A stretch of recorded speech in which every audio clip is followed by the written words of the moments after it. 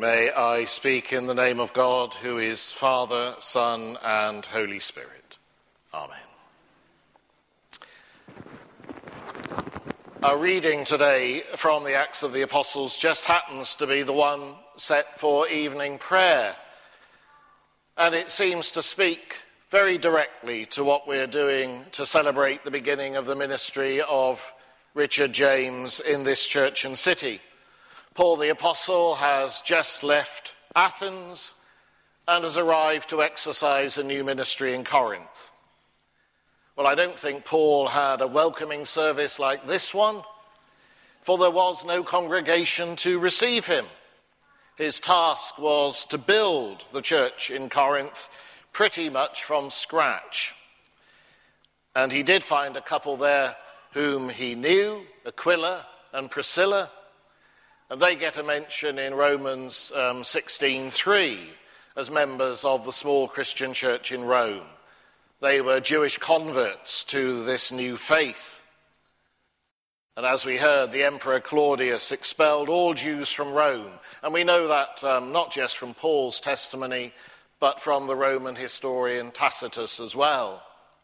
And Aquila and Priscilla came to settle in Corinth. And Paul stays with them. He finds a home, a sort of rectory, but not quite like Holy Trinity's rectory. I'm going to come back to this portion of the Acts of the Apostles later, for I think this scripture has real lessons for us today. But first of all, I want to welcome Richard and Carol to the Diocese of Norwich and to Holy Trinity, also to welcome their wider family and friends who've come to support them. I know, although I've not met them all yet, that all four of their children are here. A particular welcome to their daughter Anne, newly married, to Tom and Rebecca at university, to Matthew, who'll be continuing his education here in Norwich. And it's a homecoming in some measure for Richard.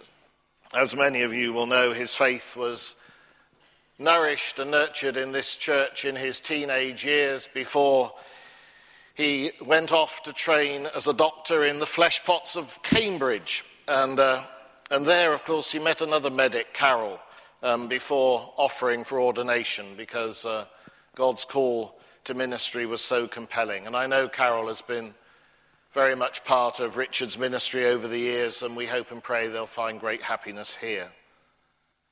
Our reading from the Acts of the Apostles concluded with the words, Paul stayed there for a year and 6 months.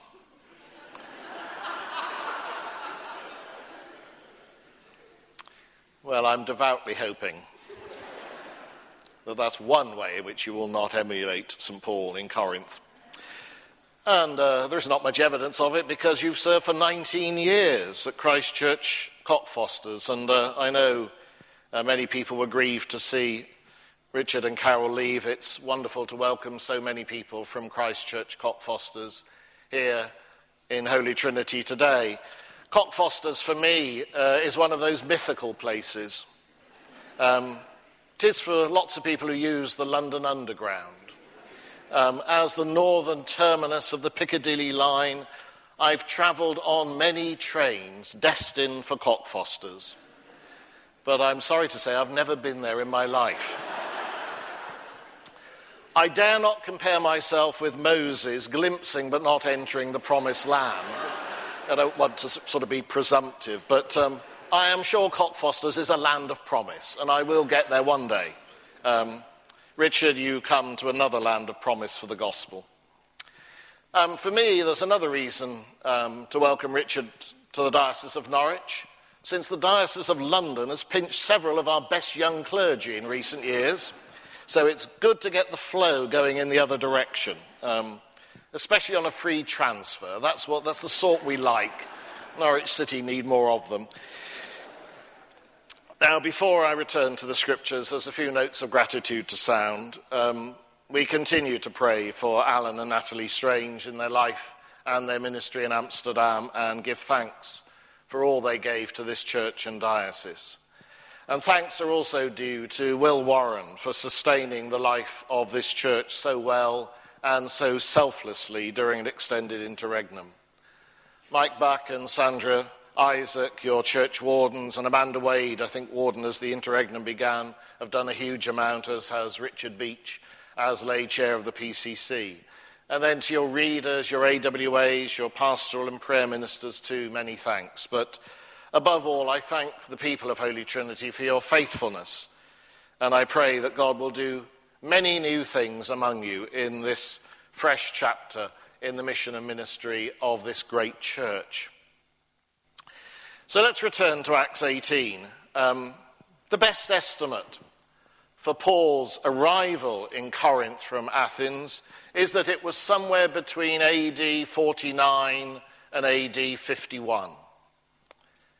Less time had passed since the resurrection of Christ and the coming of the Holy Spirit than Richard has just spent in his ministry in Cockfosters.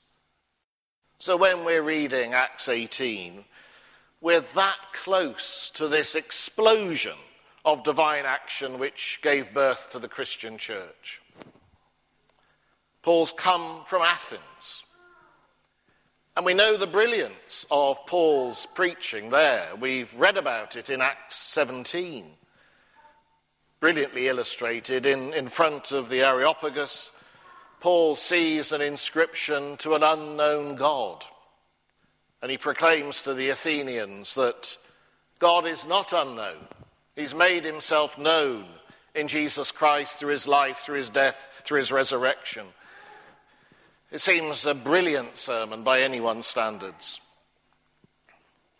But remember that although one or two people, as it says in Acts 17, heard him gladly, the majority scoffed.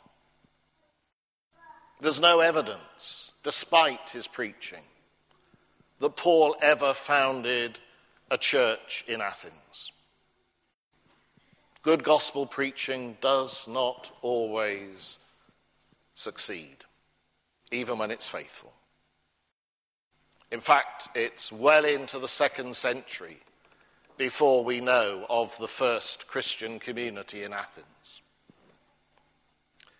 So Paul shook the dust off his feet and went to Corinth, and the city of Corinth was virtually destroyed in the 2nd century BC and refounded as a Roman colony by Julius Caesar. And it was, of course, as many of you will know, a great trading centre, a highly cosmopolitan place. There was a substantial Jewish community there, but also cults of Eastern deities. These days we would call it multi-faith and multicultural. And in Corinth, Paul's work produced a very flourishing church, of which we gain a clear picture in those 2 letters to the Corinthians, which form such a central part of the New Testament. And as I said earlier, we've heard that Paul stayed with Aquila and Prisca in Romans 16:3, but that's simply a diminutive of her name. And like Paul himself, certainly Aquila and perhaps Priscilla too were tent makers. They worked together.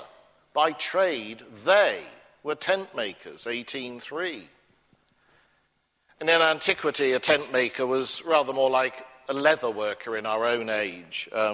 Not just tents, but coats, garments too. They were professionals with a real business.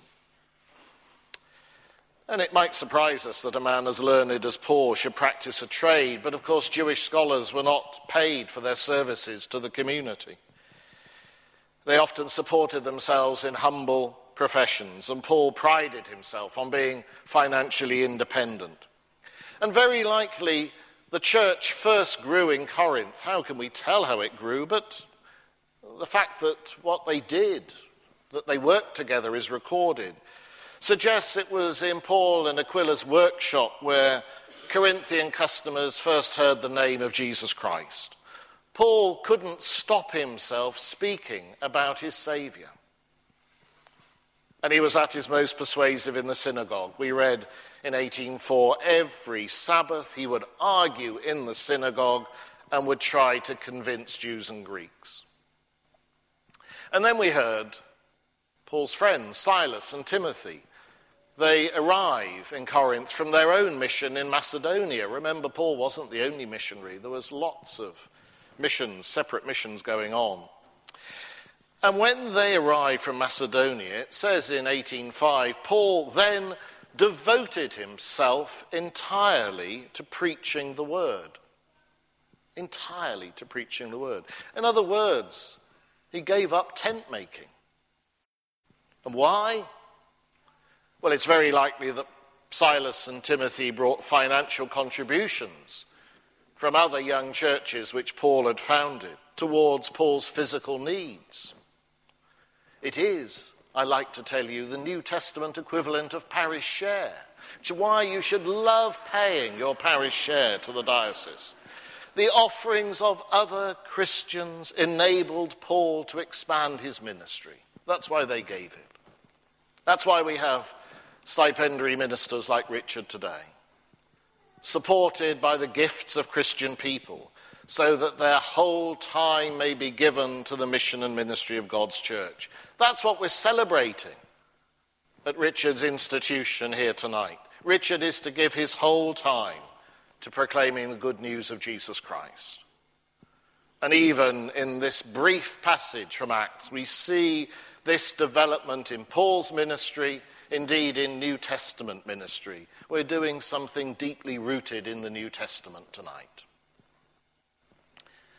A few weeks after I was ordained as a priest, no less than 41 years ago, it's frightening to think about, a little book was published. It contains no more than 80 pages. And its title was simply Good News.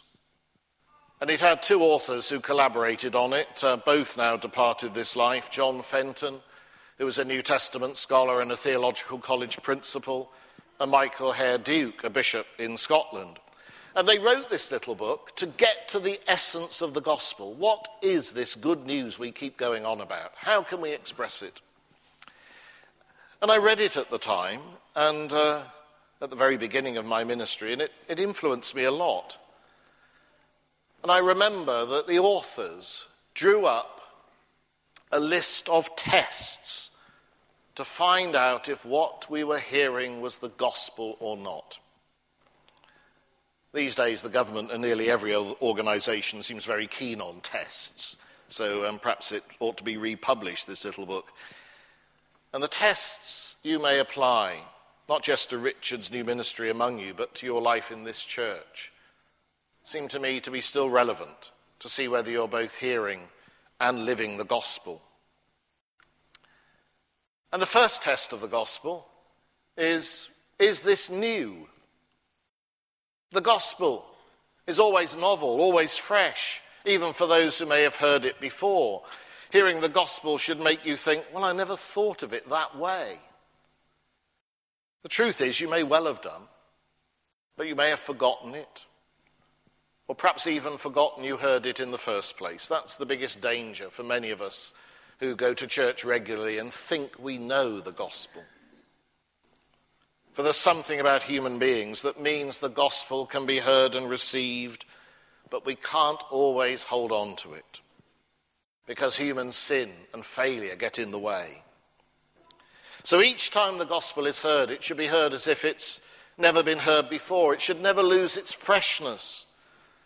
And we don't say when the crocuses come into flower or the daffodils bloom, it's a bit of a bore to see them again. We don't complain it's the same old spring all over again. We are delighted by the freshness, the newness of life. People remarked on the novelty of what Jesus had to tell them. What's this? A new teaching. The very beginning of Mark's Gospel.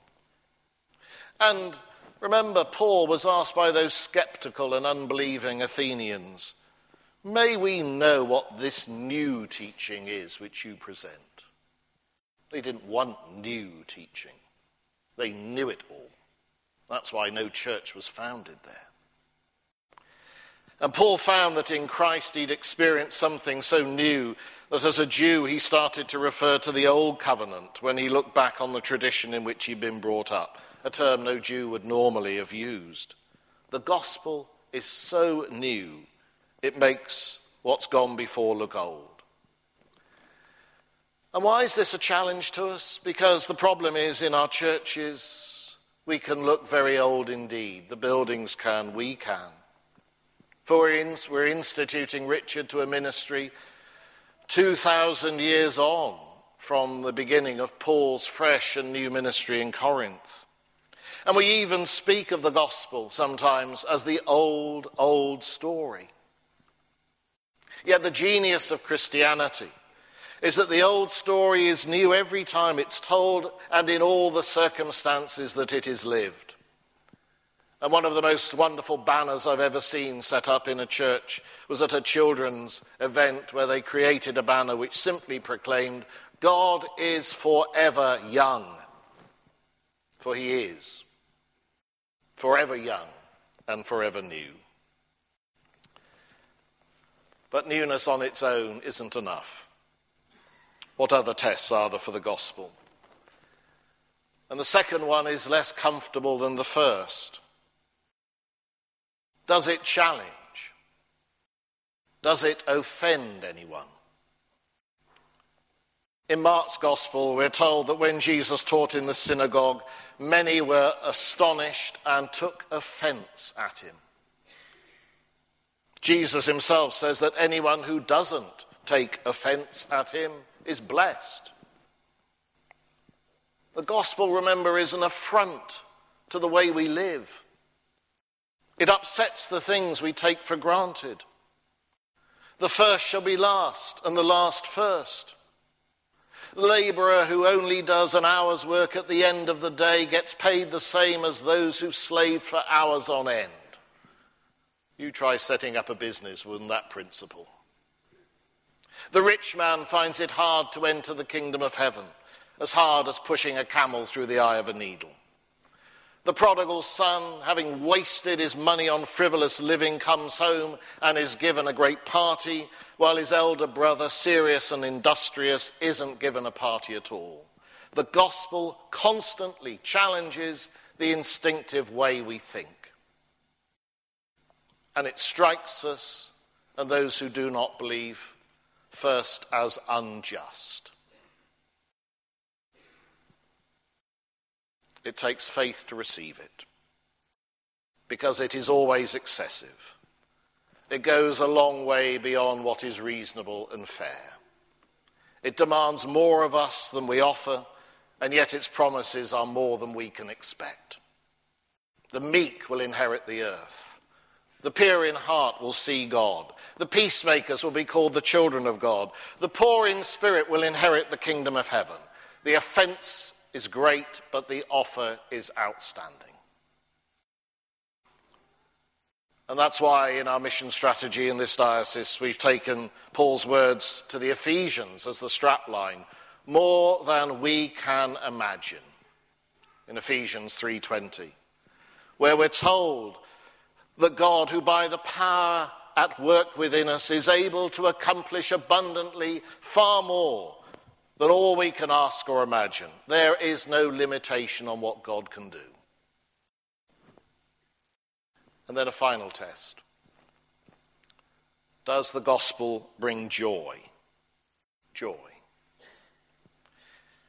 A few years ago, I was preaching at one of our churches on what was called Back to Church Sunday. It was one, I think, of the first mission initiatives of the whole of the Church of England in the 21st century. And it was valuable because it did bring people back to church, but it tended to focus on those who'd been to church in the past, rather than those who'd had no contact with us. And in this particular Norfolk church, a huge amount of effort had been put in to invite people who didn't normally come. And around 50 of those who'd received invitations took up the opportunity to come that day and join this congregation. There was a lot of effort to welcome them. The worship was crafted well, I thought. Afterwards, I noticed rather better cakes than normal were served, and really proper coffee. Why is it that the coffee is so dire in so many of our churches? Anyway, that's another point. And as I talked with some of these new people, I was struck that a number of them commented on the laughter, the friendliness, the sheer joy of the congregation in each other's company. They thought it was unusual. Was it put on specially for Back to Church Sunday that these Christians looked as if they enjoyed being there? And none of it struck me as anything out of the ordinary. But it was a reminder of the huge difference in the perception of church between those who never go and what I think is the current reality. The perception of long, morose faces. Well, you do occasionally see them in church as elsewhere. That's the perception of many outside. But the reality I see in this diocese is that many of our church communities where the gospel is truly found possess a great deal of joy. And in the Acts of the Apostles, the typical convert to Christianity hears the gospel, is baptized, and it always says, goes on their way rejoicing. The fruit of the Spirit is love, joy, peace, St. Paul tells the Galatians. And first in the list of the fruits of the Spirit is love. And of course, in many ways, that's the test of the gospel which measures all the rest. Does it promote love? The gospel releases us from self-centeredness. That's why it's seemingly so unjust to some people. The freedom to love is what we're made for. Anything that claims to be the gospel but doesn't or cannot promote the love of Christ and our love for each other cannot be the gospel at all. So what are my hopes for Holy Trinity and for Richard in his new ministry among you? Well, I hope and pray that at Holy Trinity people will continue to hear something of God's grace in Christ, which they think they've never heard before. Even those of you who have worshipped here for years and years and years. Something fresh, something new. I hope it will be a gospel that invites them to live extravagantly, to believe they're loved by God in Jesus Christ more than they can ever realize or imagine. And I hope it will be a gospel that goes beyond all reasonable expectations and challenges the complacency with which we're frequently content to live. And I hope it will make for joyful and loving people a sign in themselves of resurrection life in Christ. For the risen Christ came that we may have life and have it in all its abundance. Christ's gospel has been preached in this church for many years, but it is still the newest, freshest, and most valuable thing around. Amen.